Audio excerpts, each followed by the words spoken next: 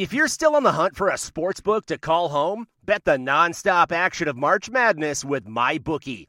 Enter bracket contests for a chance to take home prizes of up to $25,000, or pick from a huge selection of straight bets, props, and odds boosts. Whatever your style, MyBookie makes it easy to play your way and get paid. Sign up now and take advantage of our generous welcome offer to score a massive first deposit bonus of up to $1,000.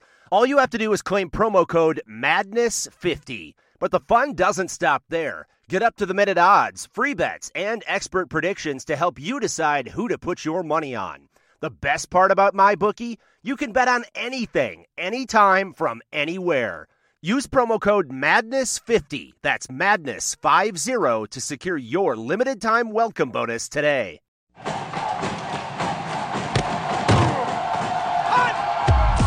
Broadcasting live from Florida's capital city, this is the Jeff Cameron Show, brought to you by Orange Theory Fitness on Real Talk 93.3. Now, stop what you're doing and listen closely. It's time for the Jeff Cameron Show in 5, 4, 3, 2, 1.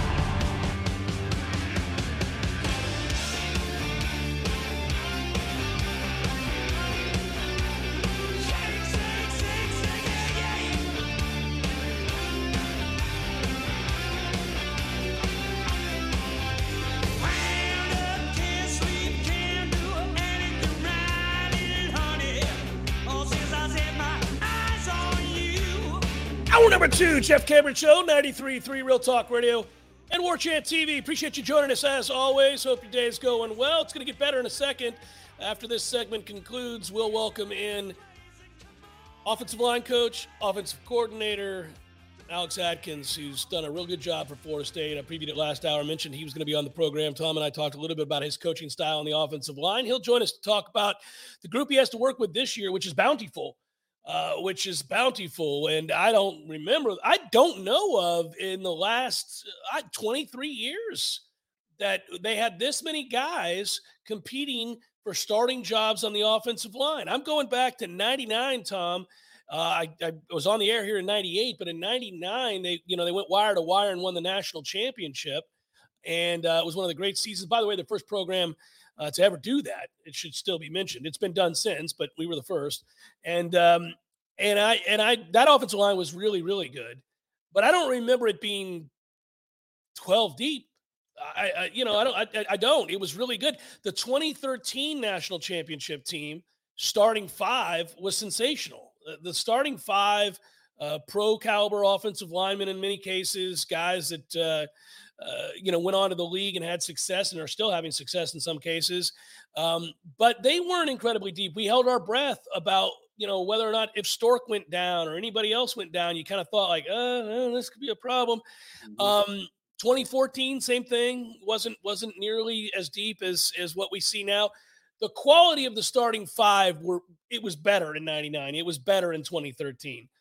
But the depth, I don't think we've had this much depth in an awful long time. Maybe in the entirety of my time covering this team, this program, which is, again, getting to be absurd in the number of years. And every time I reference it, I feel ancient. But, we're cruising in on 24 years now. But you could be ancient and still learn something new, because that's what we're seeing here this spring. Yeah. And you could even make it simple.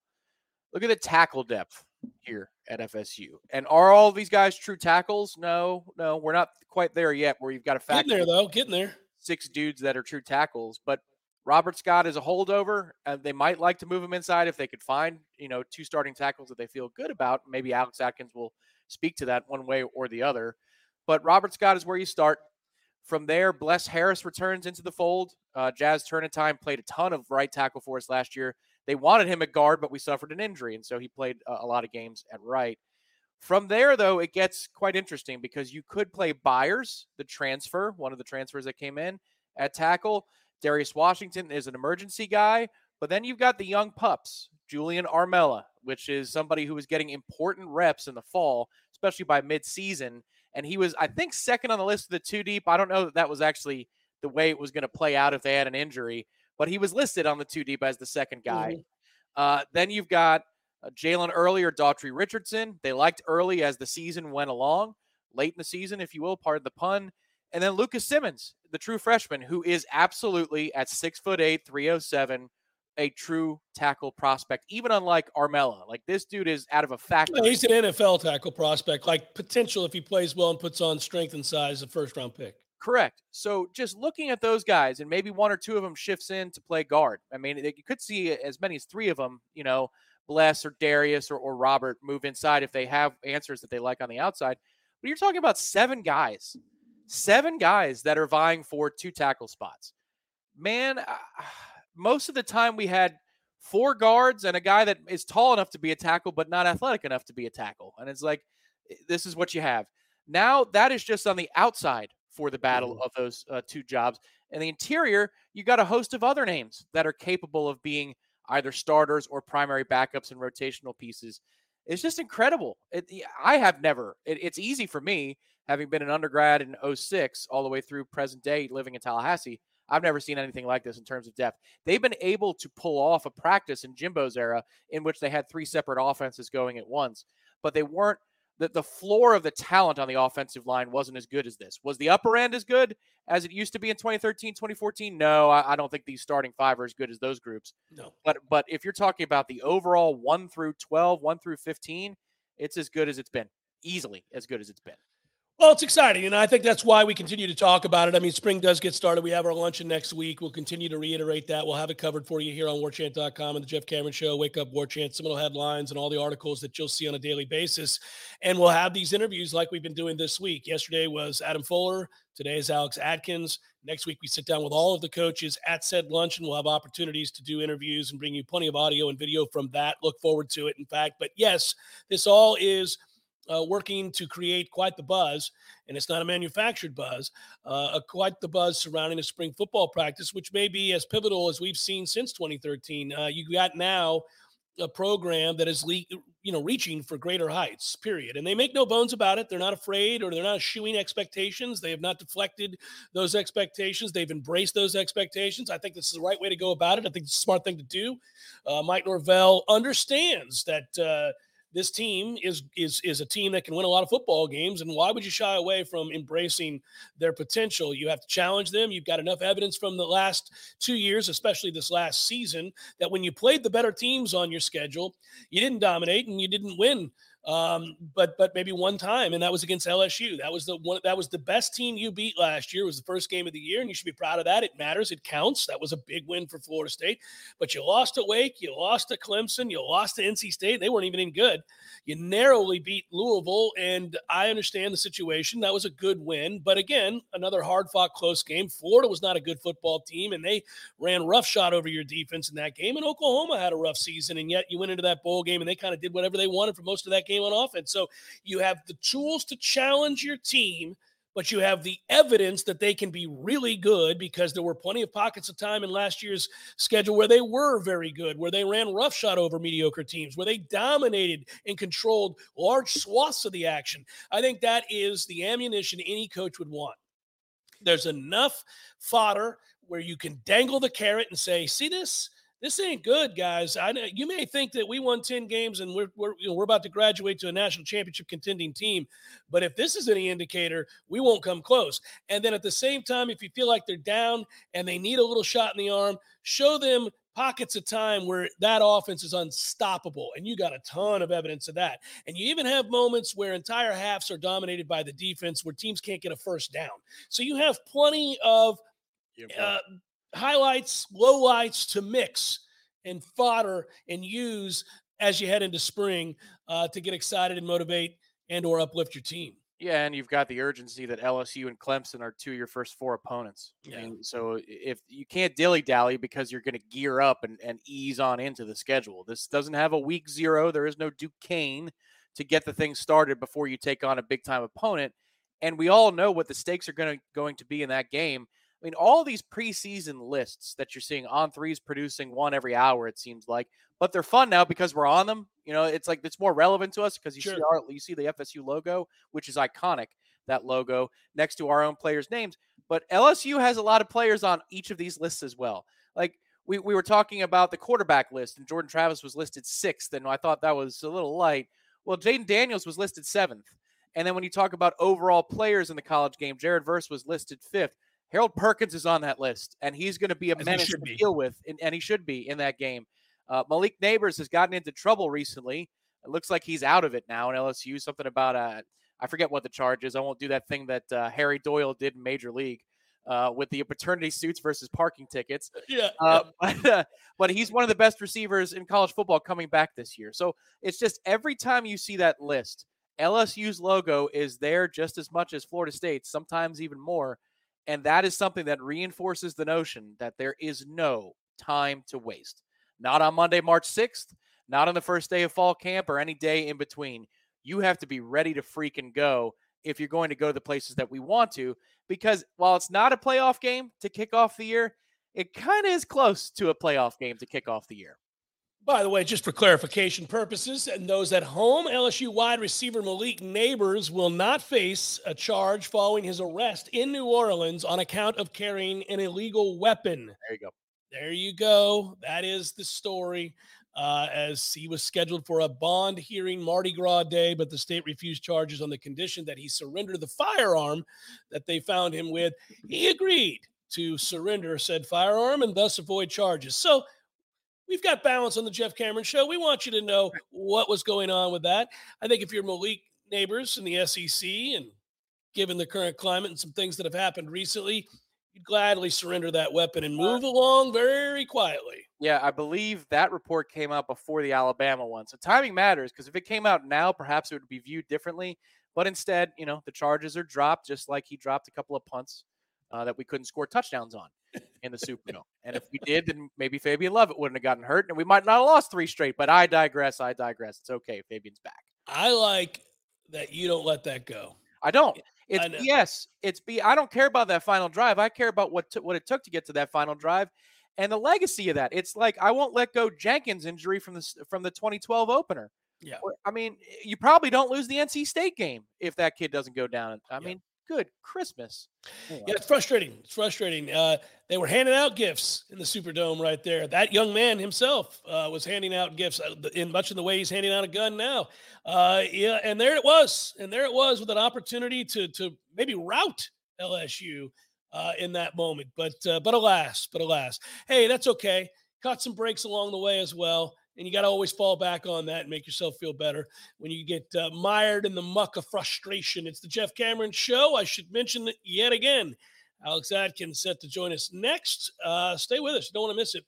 We'll talk to offensive coordinator and offensive line coach Alex Atkins next on the Jeff Cameron Show. The Cameron Show is a production of the WarChant.com Multimedia Network. Check out WarChant.com today for the latest news inside Florida State athletics. That's WarChant.com. Now, back to Jeff on Real Talk 93.3.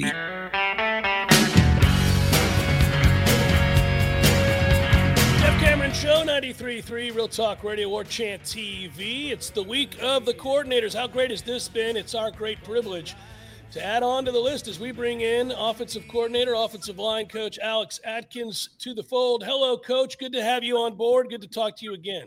Man, I'm glad to be back. I like the name of it, Real Talk Radio. It's my kind of deal, isn't it?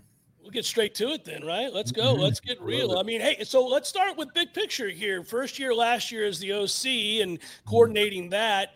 What's your week like now, game week like now, when putting together – I guess a game plan coach and working with the other position coaches? Do they report to you and tell you what they're seeing, and then you collaborate and talk to Coach Norvell? How does that workflow work? Yeah, we have a good system of, everybody's involved in the game plan week. So basically, we all have our specialties, whether it be red zone, third down, short yardage, and things like that. Every coach has a specific area that's their expertise.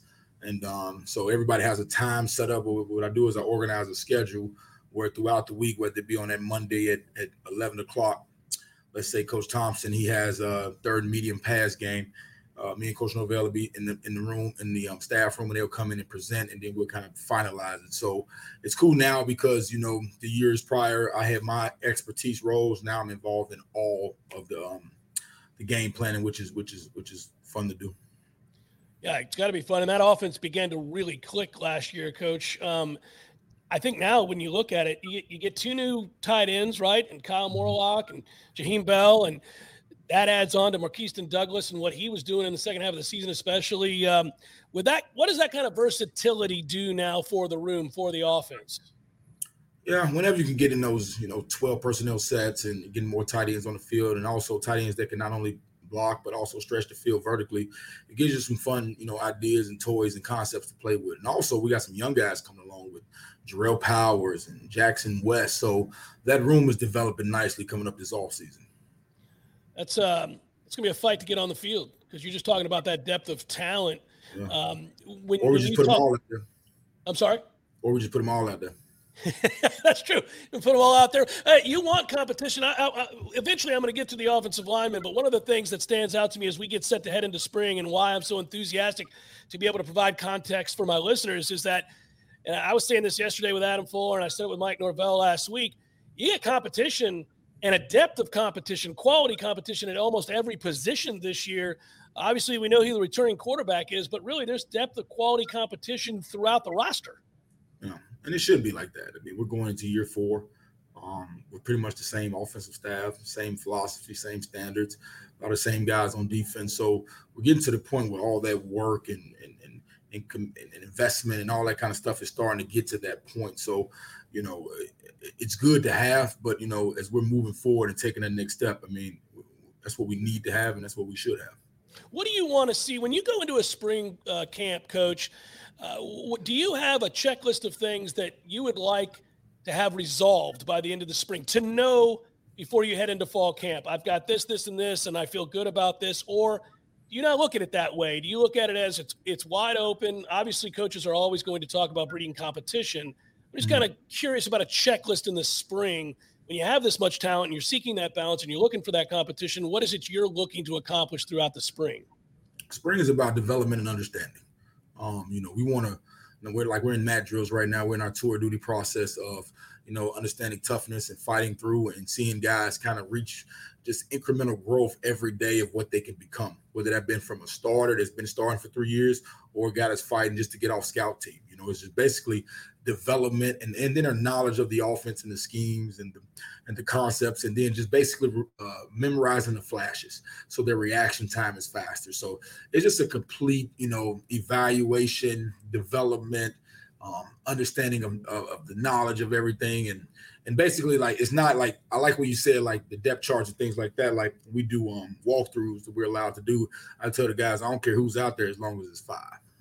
I don't particularly care who's out there. There's no depth chart. There's no 1, 2, 3. I don't care. As long as 5 people show up, I'm good. So now they kind of challenge them also to jump in there. Like I tell them, I don't care what receivers jump in, as long as when the personnel grouping is in, we got the right amount of people out there. So you go out there and go get those reps, because that's not the focus at the moment. The focus right now is making sure we're developing, we're reaching heights and different benchmarks that we need to get to in their personal lives also, but just getting better overall. Coach, I've had offensive coordinators and head coaches who are offensive-minded tell me that one of the ways that they knew their quarterback was progressing and had figured out maybe the offense or the playbook was when they start to ask the right kind of questions. Mm-hmm. And that in the meeting room, they're asking the kinds of questions that suggest they have a greater grasp of what they're doing. When you're judging an offensive lineman in that regard, what is it that let's say we're going into spring here like we are, is there something that indicates to you, oh, this guy's about to take a step beyond just the physical? They're bigger and stronger, let's say, from year to year.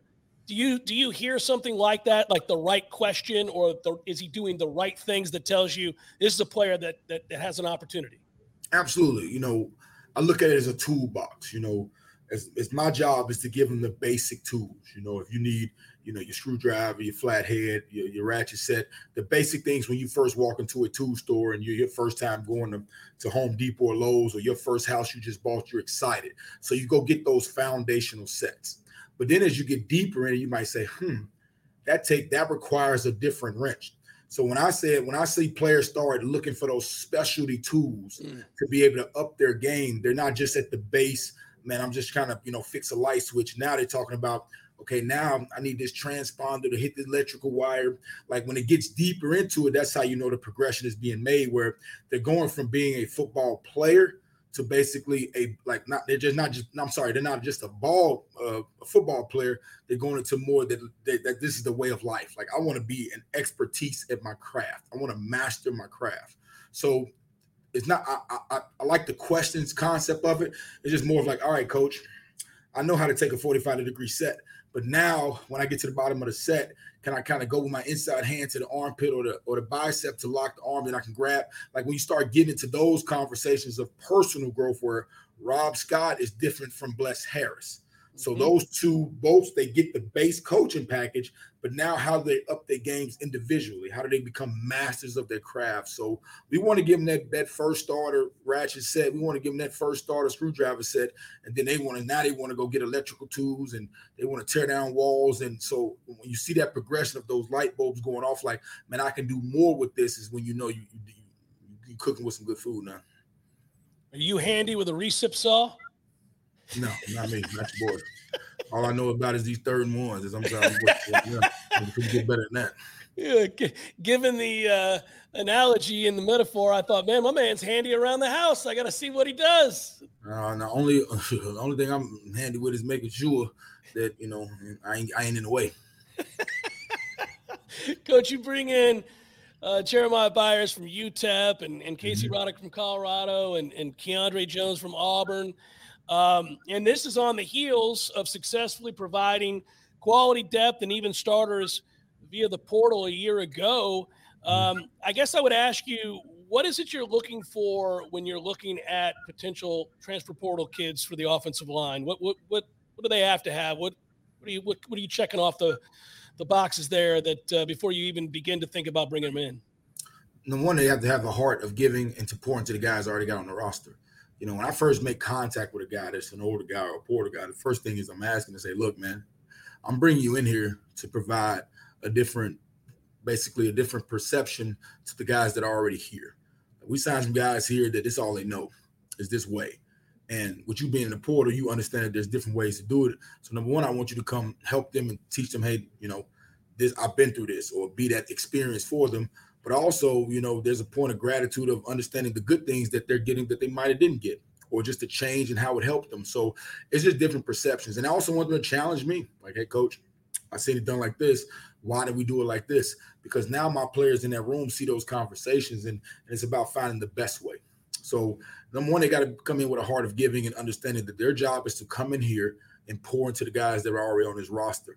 Now, they're also going to elevate themselves and make sure they're on point and getting better to try to get on the field. But it's all about giving back to those guys. So I tell them, if you come in this room and it's a selfish or I'm coming here to play type of mentality, you're not going to make it here very long.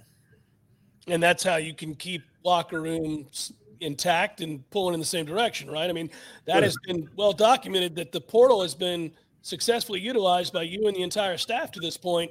And there doesn't seem to be any cultural, degradation. Everybody seems to be on the same page and not really taking offense to that. I think it's a hot topic, but I mean, the year before we signed 5 high school offensive linemen, and then this year we brought Lucas Simmons in and Andre Otto. So we're the portal is supplemental. We just hit on this. We've hit on some good players in it.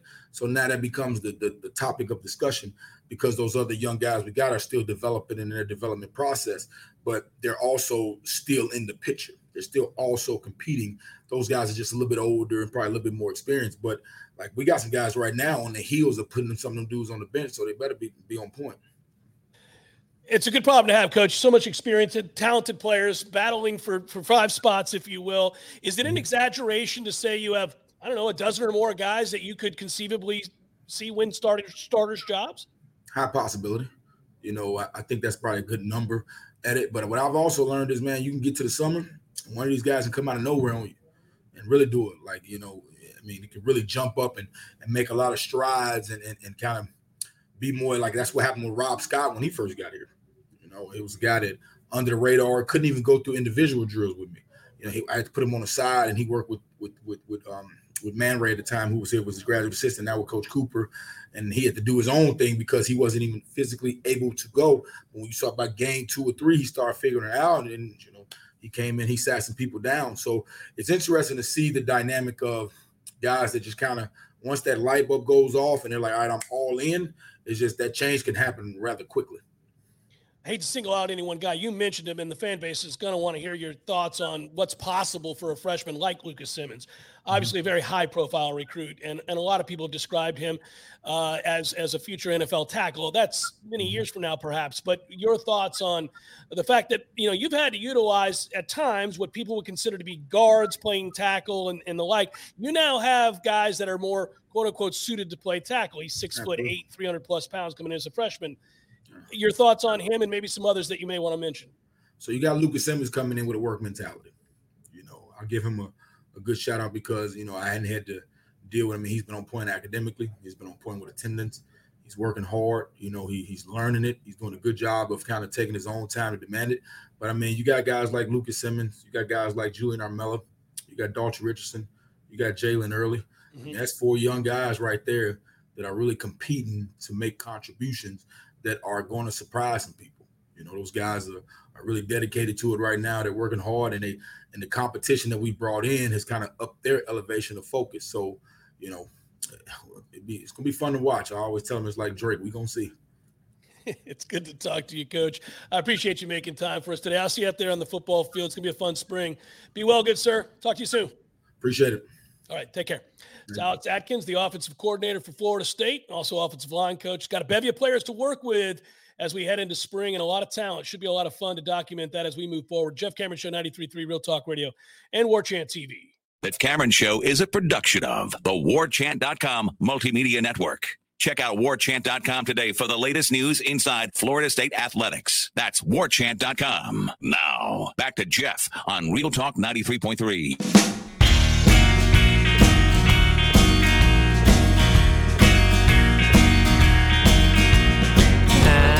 Shining path that leads to God's own dying sun, straight from the fire down below. That was fun. Alex Atkins joining us on the Jeff Cameron Show. He's got to feel like a kid in the candy store right about now. I mean, you got a lot of options, and I brought up those options a little bit with Jaheim Bell and Kyle Warlock and Keaston Douglas and how good Biscuit was at the end of the year there. And I don't know, man. I think this Florida State offense is in good hands, to say the least. I think that the marriage of what he and Mike Norvell do in game preparation, but then also hearing how they bring in, it's very much collaborative. And it's a natural segue for me, I guess, in a way. I didn't mean it to be, but now that we're here at this point of the show, it is Thursday after all, and this is when we like to partner with our friends and collaborate with our partners at ISF. You guys know about ISF. I want to do something today with ISF because we know that they work with the state, oftentimes state agencies, and make them more efficient. And they get, I don't want to get too deep in the weeds here, but for example, they did a feasibility study for the Department of Children and Families, and they worked with that group to define sort of their vision and goals for the future. And it's a critical system serving the public good. They know all that, but they're able to provide a detailed roadmap, ISF is, to the modernization of technology and operations. And they update the documentation for the department to request funding for improvements, that kind of stuff. Now, that's what ISF does. But here's how it's applicable to us on the Jeff Cameron Show and how we utilize it here is those kinds of studies, those kinds of examples, feasibility studies, for example. Go back to it, Tom, when we were talking to Ingram and the Battle's End. And really, you could talk about it with an athletic department, and you can talk about it with the football program specifically. You can talk about it, certain segment groups, whatever it is. How do we become more efficient? How are we more effective? How do we best utilize what we do have? What are we lacking? How do we fundraise to make up for what we're lacking if it's a monetary unit that you're talking about? These are all things that Florida State has to do. These are all things that most successful organizations have to do.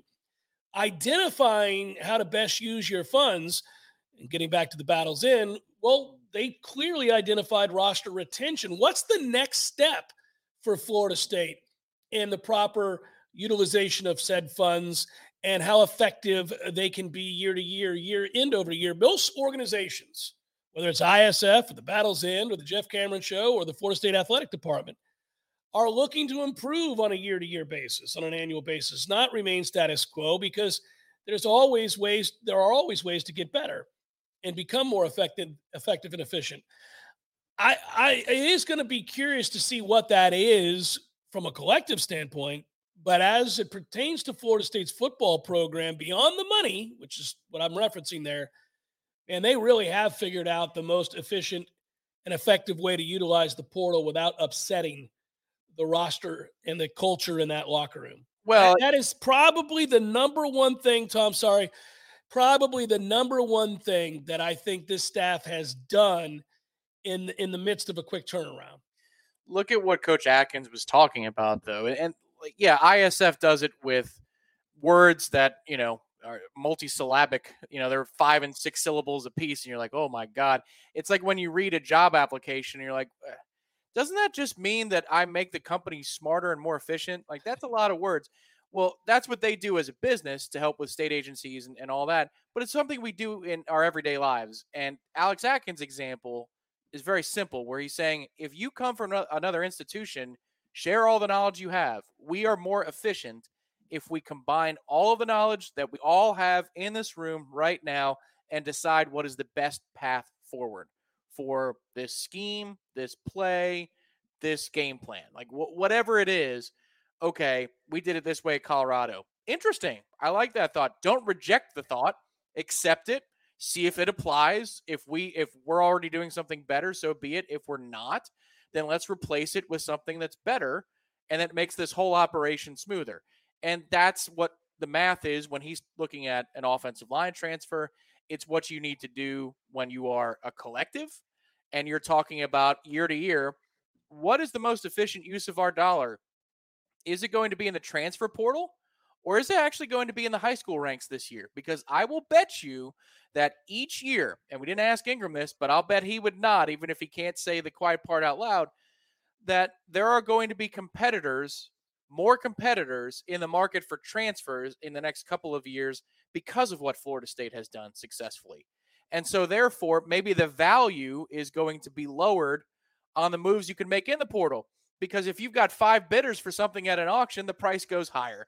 And so now you need to pivot and be nimble and go into the high school ranks. You have got to be able to move back and forth. And the question is, I think it's a year-to-year specific thing. Where is the best use of our dollar as a collective? Alex Atkins has this method about what they do when they get here. But, one thing that facilitates a kid to go from Colorado to Florida State or UTEP to Florida State is, what can the collective do for them? Well, there's 2 things here, really more than that, but I want to address 2 things that you said that I think are very interesting, and add to that. It's refreshing to hear a coach suggest that any transfer that comes in needs to challenge him as well. Mm-hmm. It's not a one-way street. You're coming in. It's a more effective way, interestingly enough, of self-scouting. Yeah. And it's also removing ego. You're not assuming that everything you do is 100% maximized in terms of efficiency. You understand there are other good football coaches, lots of them. They're all over the country. And if you get a kid that comes from a program, and Alex Atkins knows this, he was at Charlotte. If you get a kid that comes from another program, maybe a lesser tier program or one that hasn't had as much success or doesn't have as much cachet, it doesn't mean he didn't learn valuable lessons from his coach. And I think to have an open mind in that way, to suggest that they can only aid beyond the physical, but also in the film room and in the meeting rooms and the kinds of questions you ask is incredible, because that speaks to, again, always wanting to get better and becoming more efficient and self-scouting, and doing that self-scouting not only within the group of coaches, but within the groups of players that you bring in. That's huge. It's another plus in that category of many pluses for Alex Atkins as a coach in the way that we evaluate him and continue to learn about him and his process. As far as the second part of that, there is an efficiency question and a market question within the collectives beyond just what is the value of this player that is on your roster. It is also position by position. What are teams finding to be a greater asset and more difficult to build? So, for example, It is a lot harder to find an offensive lineman or a defensive lineman that is of the skill set that will play in the league and can dominate the line of scrimmage and project that out. It's a lot harder to find that in the portal. Those guys go quick and they are expensive. Mm-hmm. Mm-hmm. If you find an elite defensive lineman as in a game changer, and they did not know Jermaine Johnson was going to be a first-round draft pick. If Georgia had known that, they would have never let Jermaine Johnson walk. That was a mistake, and we took advantage of it. It's a mistake that is understandable that Georgia made because they have a bevy of really good players who win in the first round. Yeah, they win the title anyway. So they had 15 guys go. So, it can happen that Jermaine got lost in the shuffle when you have an embarrassment of riches.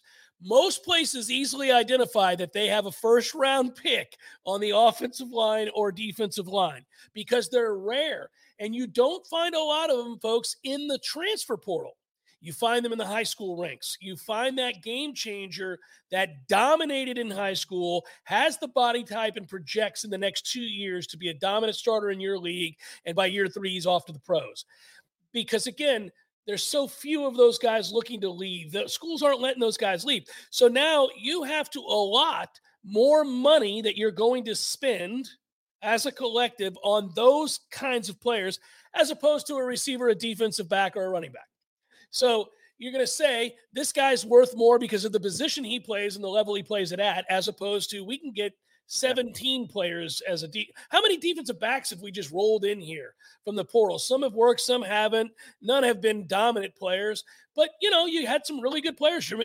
Jamie Robinson being one of them. So you can seemingly find defensive backs. You're not finding a ton of all-world offensive and defensive linemen in the portal. Let's hope Florida State just did.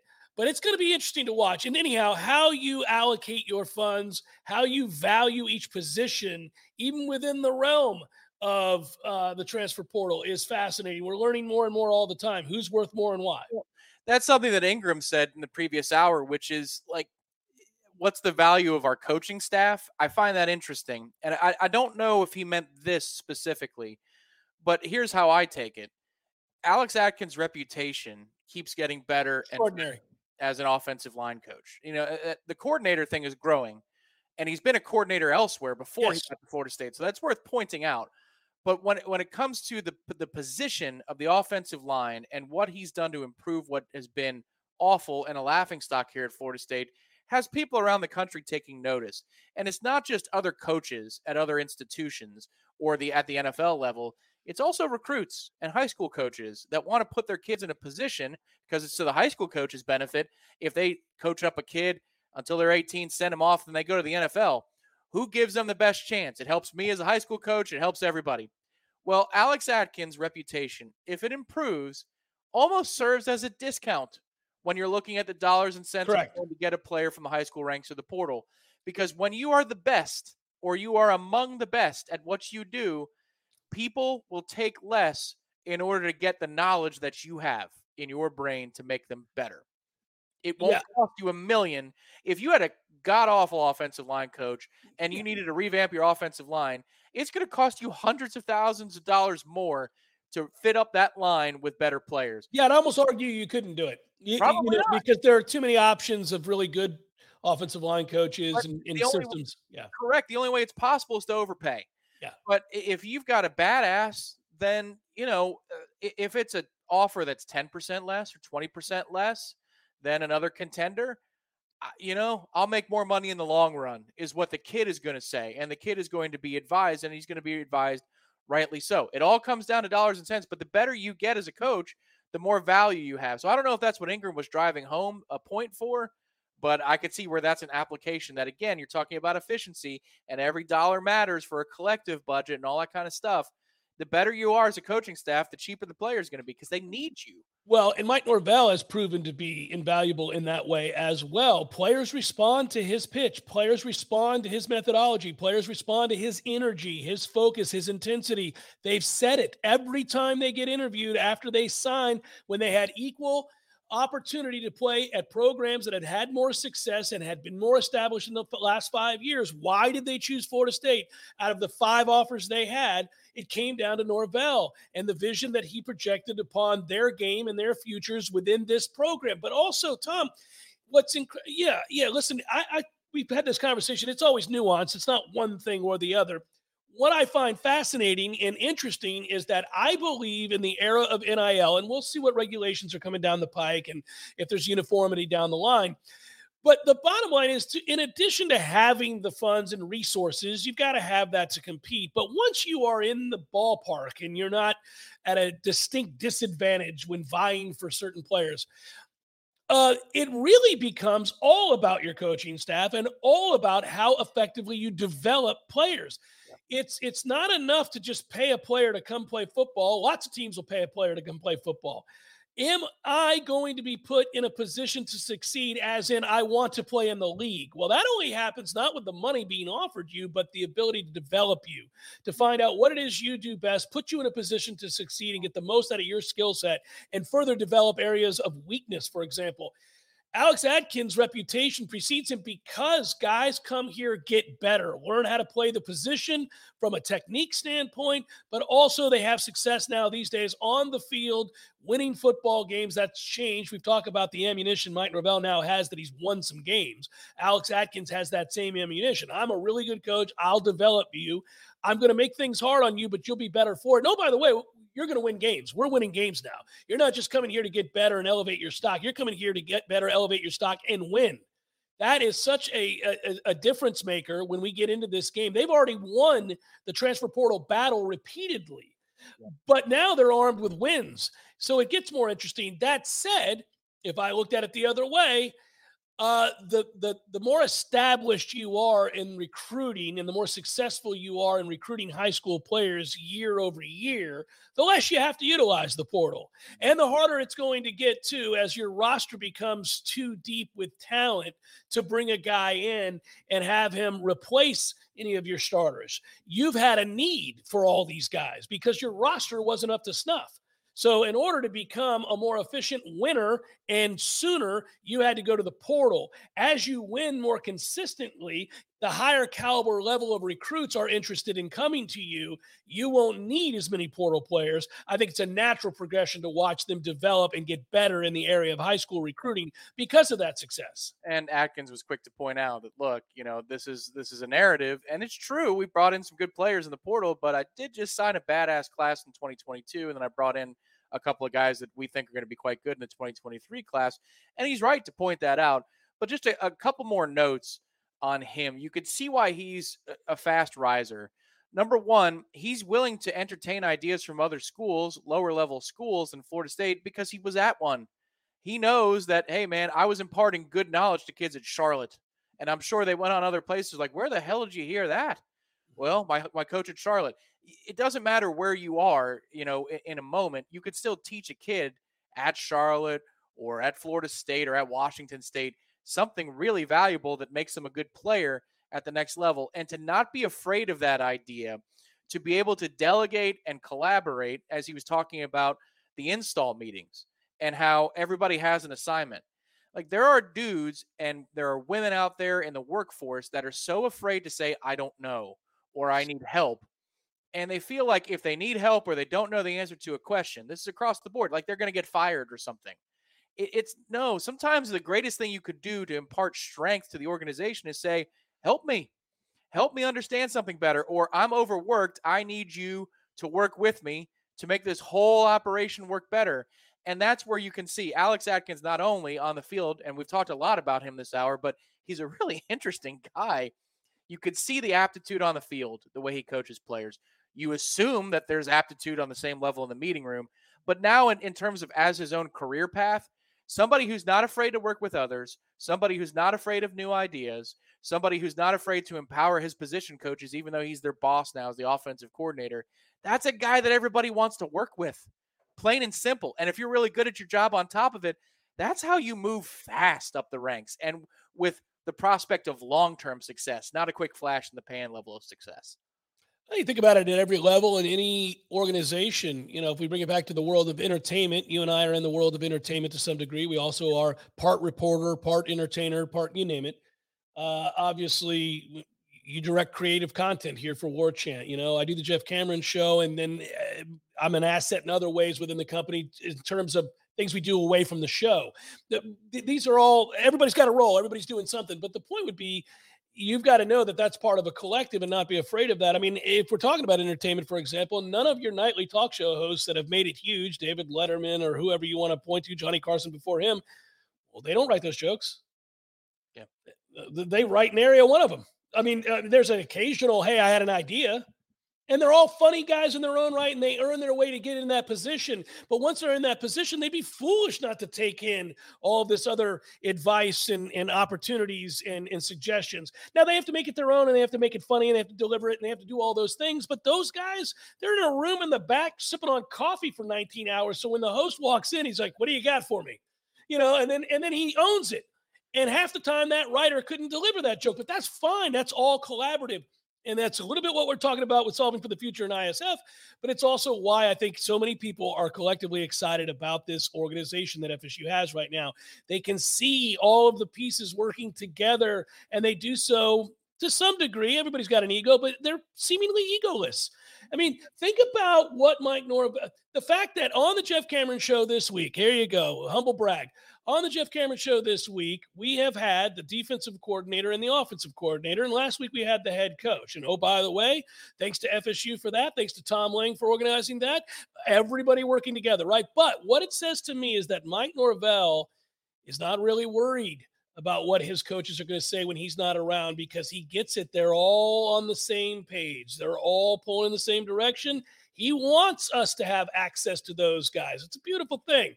Good work out of you. Good work, Director Matthew. Our thanks to Alex Atkins and Ingram Smith. Thanks so much for watching and listening, everybody. We'll talk to you tomorrow on Libations Friday. Peace.